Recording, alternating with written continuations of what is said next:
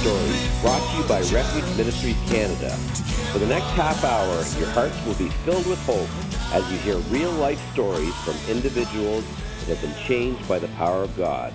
Enjoy the show. Hi, welcome to the Refuge Freedom Stories. I'm your guest host, Johnny T. And my guest tonight is Currey Blandford. He's been a pastor for 12 years, also works full-time in a lot of different capacities, especially on a farm, has a master's degree in exegesis and theology, and is versant in a number of topics, especially God's kingdom, living a life for God, and breaking down myths about theology and how it integrates into our whole life. How you doing tonight, Currey? I'm doing great. Excited to be here and chat. Yeah, it's great to have you here. So tell me about your life. Yeah, I guess I'll start sort of at the beginning a little bit. I'm originally from Amarillo, Texas, which is a city in West Texas, kind of in the north, the Panhandle area. It's right smack dab there in the middle. And when you're from somewhere like that, it's very Bible Belt. Church is very much a part of the culture and how you grow up. So I kind of grew up in church. You know, we weren't every week sort of churchgoers, but, you know, I grew up sort of learning the stories, was baptized when I was in middle school-ish. But around that time, my life was just really tumultuous too, right? My parents went through kind of a really messy divorce. My sister and I were navigating that with some awkwardness between, parents, and my grandfather, who I was really close to, passed away all in that same period. And so I was just experiencing a lot of grief and suffering and didn't have a way to process those things or know what I was going through. And moving into high school, kind of walked away from the Lord, was living a life very opposed to. Very outside of the gospel? Yes, very much so. Very much so. Yeah, I was a football player. I was an offensive lineman in Texas in high school. And so I just sort of lived that life, doing all the high school stuff, partying and all that stuff. I go to college. It's my freshman year. I just stayed, locally, went to the local community college, and I was partying one night. I was out with some friends.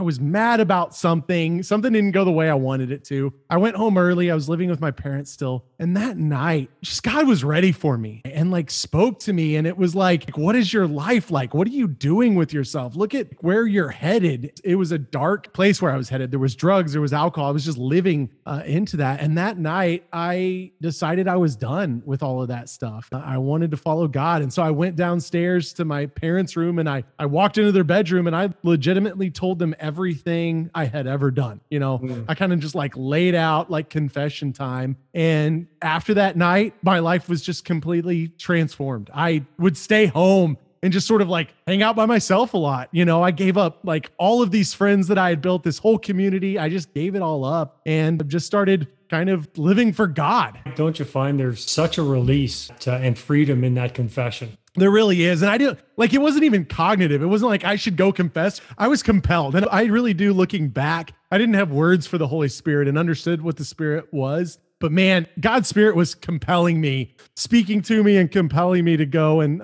kind of lay the slate clean, because without that accountability of bringing someone else into this story, it would have been so easy to sort of slip back into the way I was living. So where did life take you from there? That's a big change. Yeah, it was a big change. It was a really big change. Yeah, it was kind of a whirlwind from there, to be honest with you. I went on a Christian retreat down in Texas, and I don't know how far they reach, but it's called a Walk to Emmaus. And so, it's a 3-day retreat. There's kind of speakers, and it's a really, really powerful time. And on that retreat, I got a call into ministry. And it's ironic because I don't even know that I knew what ministry was or what people who in ministry did. There was just this impression I just could not shake of going into ministry. And after my parents' divorce, my mom had kind of gotten really plugged in with the church, and she was going regularly. And ironically enough, the church that she was at had just lost their youth pastor and didn't have anybody to play guitar for the youth group. Yeah, I play guitar. Music was a big part of my life. And that was a very different life when I was walking away from God. But God used that skill to basically make me a youth pastor, about a month or two after I had really rededicated my life to God and was, living this Christian life. It was funny because I was having to teach these kids lessons, and this youth group included my sister. It was a small group of 15, 20 kids, but I was literally a week ahead of them in the book we were going through. It was reading the Bible in 30 days or something. And I was learning the stuff before I was teaching it, but it was just such a, powerful time of learning for me, having to teach that thing to other people. And being dependent on God to really understand, because you're representing him to group of very impressionable teenagers, Right. that are searching potentially for answers themselves, right? Yeah, you're so right. And that job, being in youth ministry, was just profound for me. I like having to have responsibility for other people for the first time, and understanding even what it was to walk through people through hard things, and kind of minister to these kids. It was powerful. So obviously that kind of laid some stepping stones for you to work towards getting your 2 master's degrees. Yeah, so it just so happened, since I'm from a smaller town in Texas, there were Bible classes that I could take at my local community college that actually worked towards a religion degree. So I started taking religion classes. I'd been in a business degree. I was basically failing out of it at the time, because I wasn't taking school very seriously. I switched to a religion degree and just sort of fell in love with it. There was one of the guys kind of became my mentor. He had just graduated from Wheaton College, where I ended up going to college later on and got the degree that I now have, so he mentored me through the steps, kind of showing me, how to be somebody who takes the Bible seriously and who, delves into the Bible. So that first year I was taking an Old Testament class, a New Testament class, and then I was actually taking Greek as well. They offered Greek through the community college. That class started with 20 or 25 students and ended up with 3 by the end of the first semester. So man, God just got a hold of me. And I'd never taken school seriously. I'd never been a great student, but man, just this Bible stuff came so naturally to me. Even Greek, it wasn't intimidating and it wasn't hard because I loved it and I cared about the subject. And, after that first year of really delving into the Bible, I ended up at Moody Bible Institute up in Chicago because it was tuition paid and I could actually afford to go there and pay my way through school, which led me to Wheaton College and my graduate degrees, and just this ministry was always around, from that time I first started doing ministry. I was always doing ministry, and that's what I wanted to do. And that looked like so many different things in different seasons, but it always came back to that,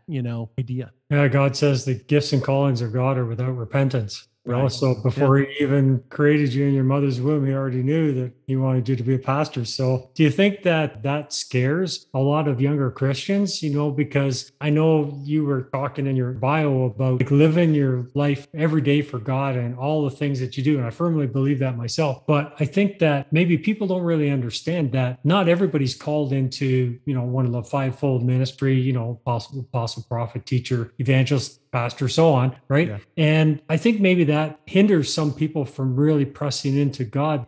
How did you come to grips with your place in the body of Christ as a minister? And how did that shape your view to see living your life for God every day in every aspect of daily life, work, not just the ministry? I think that's a great question.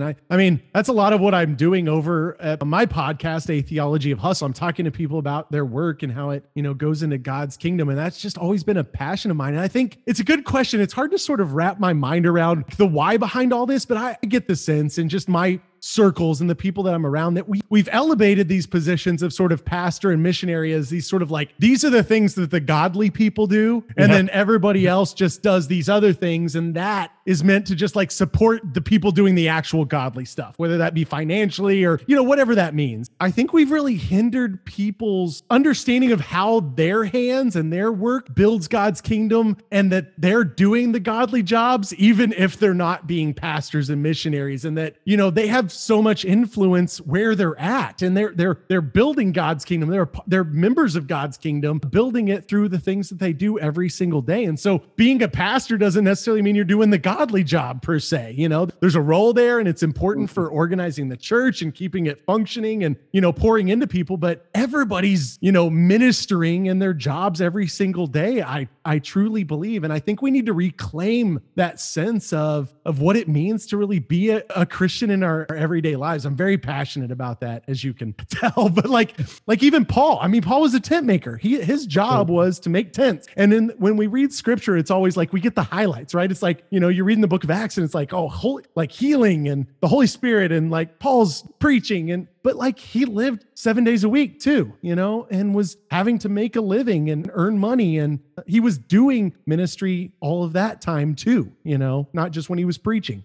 So talking about living your life every day for God and going back to your previous life before you were walking with God, do you think that that's a challenge for young people that maybe they're God conscious, so they know God exists, but yet they haven't really taken that step in faith yet to confess their sins to the Lord and ask him into their heart, and experience that change in their life. And now they feel the tug in their heart that God wants them to live out their life in the marketplace, working, representing Jesus on a daily basis, or stepping out into the ministry. But do you think that previous life of sin and the condemnation, the shame that comes with it, is a barrier to somebody stepping out into their true calling for God? Do you think that is a lack of victory or understanding of the freedom that comes in Christ? Do you think that's a real barrier to young people progressing into what God's called them to do? Yeah, I think that definitely could be. I think there are instances where like all of us don't understand the true freedom that we have in Christ. I mean, even we keep talking about the Holy Spirit, but like when you accept Jesus Christ into your heart and when you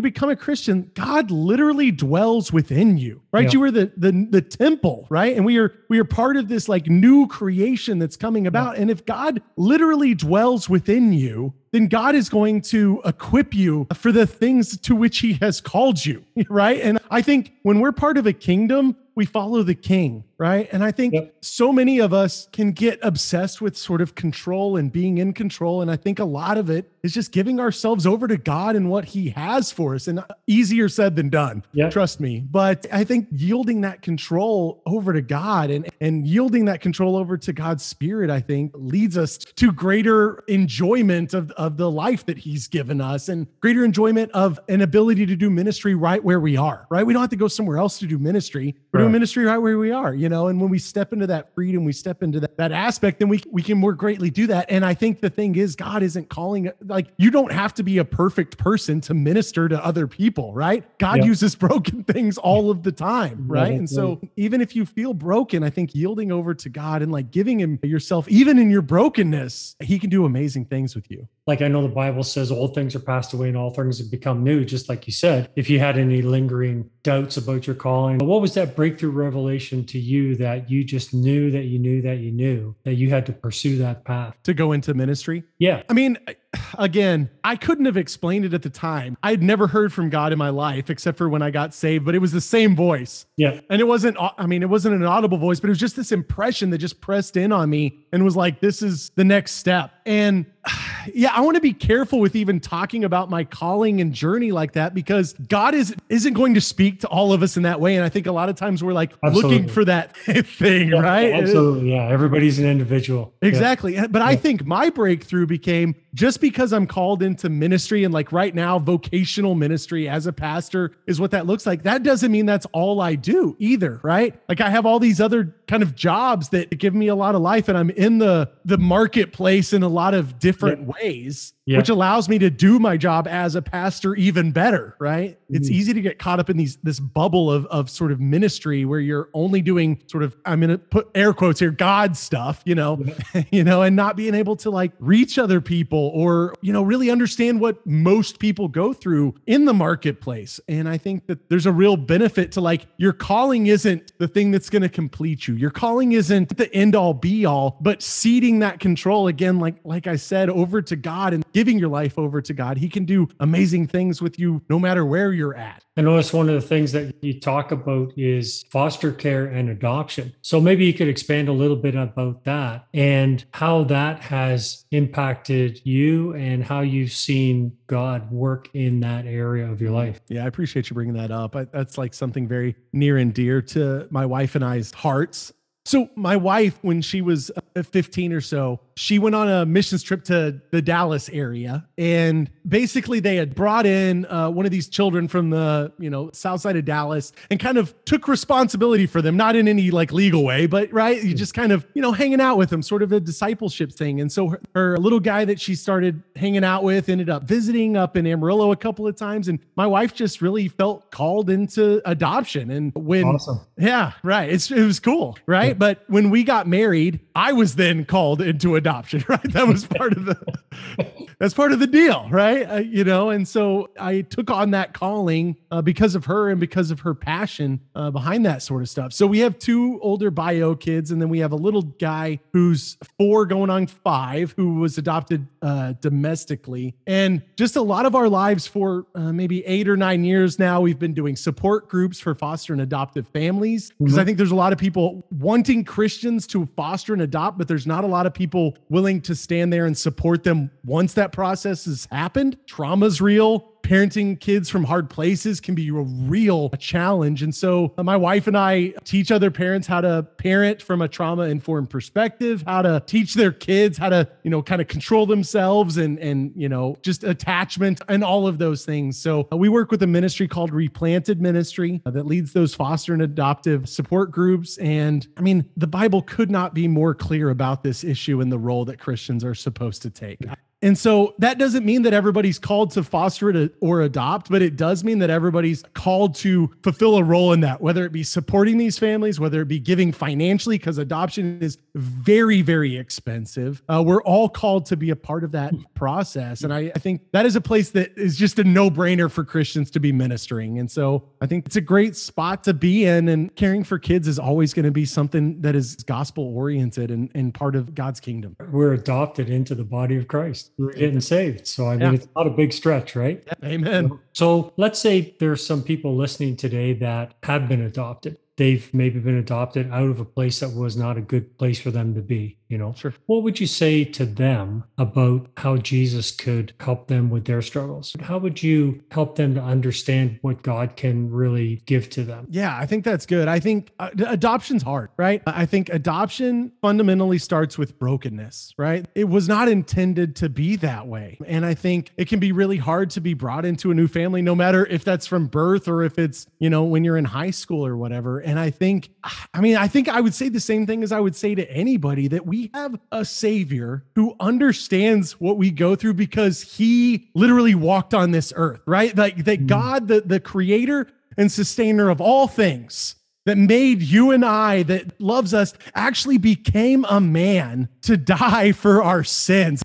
The view of that power just is unfathomable. Like, who does that? What person in power dies? What king dies for his subjects, And I just think there is such freedom when you understand who God truly is, right? There's a lot of caricatures of who God is, but God fundamentally is a God that loves his people enough to die for them. And I think that there can be a tremendous freedom found from that. I would also say that the body of Christ is powerful, and that there are people out there who want to help, and, seeing a therapist is a good thing. Like, working through these things is a good thing. And those can be things that the Holy Spirit also, brings about in your life through the people of God, through the body of Christ. A lot of situations where young children, right from babies up to teenage age or so on, that get adopted, they're going to have issues with maybe not having a father in their life, or they've experienced some trauma, some abuse, something like that. And they're going to be very cautious about who they give their love to, right? Because they may not have experienced love in any capacity, any real capacity for themselves. So just as a final thought,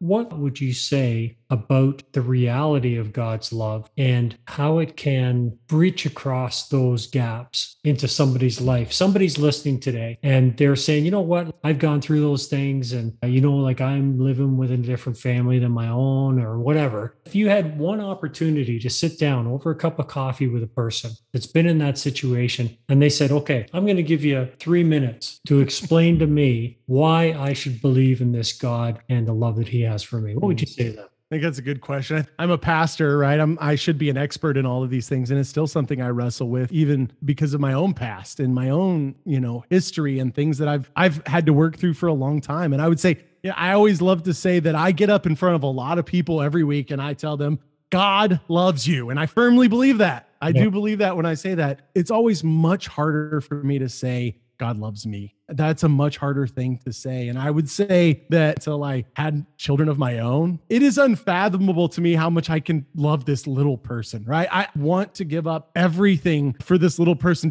I want to protect them from everything, right? They are my entire life in a lot of ways. And I love them so little compared to how much God loves them, right? And that's how much God loves me. And that's how much God loves you. And that's how much God loves us all, right? It is an unfathomable amount of love. And I think that if we can truly just enter into that love and truly like give ourselves over to God and just ask him to be there, I truly believe if we can do that with sincerity, that we will be met, right? He talks about, if you knock and you seek, that I will be there. I truly believe if you seek God, he will be found. And you cannot fathom how much love that God has for you. And it doesn't mean your life's going to be perfect. And it doesn't mean the trauma is going to go away. And it doesn't mean that like everything's hunky dory, but it means that you will know that there's somebody that loves you beyond a shadow of a doubt, right? And that changes lives. It changed my life. It changed, person after person. And it's real. That's what I would say to him. Amen. Well, that's awesome. And I truly agree with you 100%. If we're just willing to take that step in faith to reach out to a God that exists and loves us, he's going to meet us. It may not be in a way that we expect, but I believe that he will reveal himself to us. And it's really the only sane choice to make. I agree. I really appreciate you being on our show, and God bless you. If somebody wants to find out more about your ministry with adoption and fostering, where can they go? So the foster care ministry is called Replanted Ministry, and you can go to replantedministry.org. We also have a conference we host every year up here in Chicago. You can go to replantedconference.org to find out more about that. Well, that's awesome. Well, thanks again for being here, and God bless you so much. Thanks so much for having me. It was super fun. Oh, something got a hold on me. Oh, something got a hold on me. Oh, something got a hold. Something got a hold. Something got a hold on me. Oh, something got a hold on me. Oh, something got a hold on me. Something got a hold. Something got a hold. Something got a hold on me. I feel it down in my soul. Feel it down in my soul. Feel it down in my. Feel it down in my. Feel it down in my soul. Oh, somebody loves me so. Somebody loves me so. Somebody loves me. Somebody loves me. Somebody loves me so. And that's why something got a hold on me. Yeah, something's got a hold on me. Oh, something got a hold. Something got a hold. Something got a hold on me.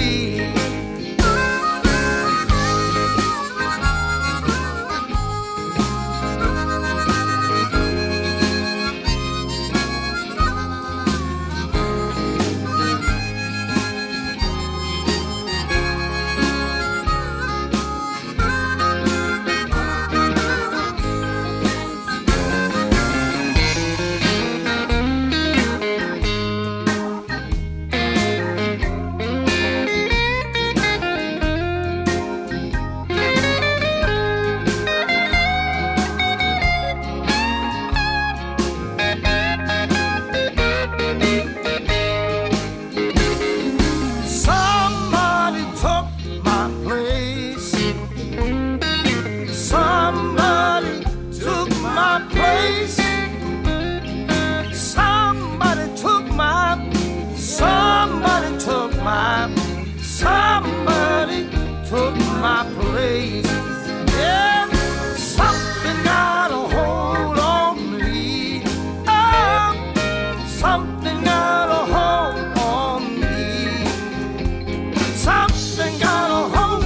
Something got a hold. Something got a hold on me. Yeah, somebody called my name. Yeah, somebody called my name.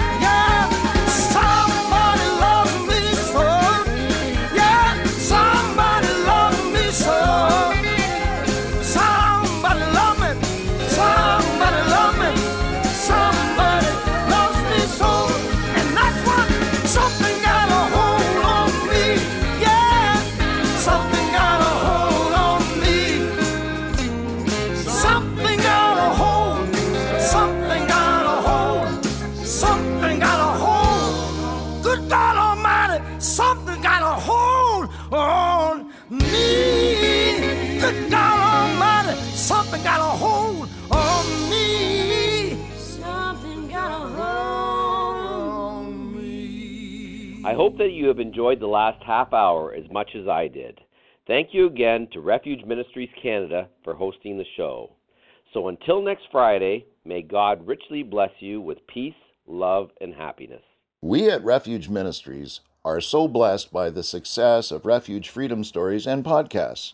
In addition, we focus on youth prison ministry, release kits, and many other diverse outreaches to the needs of our community. As a nonprofit, there are many costs involved, however, and we are asking for your support. Financial gifts can be made via our website at www.refugeministriescanada.com or by calling 519-701-0108. Your giving makes this work possible, and we thank you in advance for your support. That's 519-701-0108. God bless you.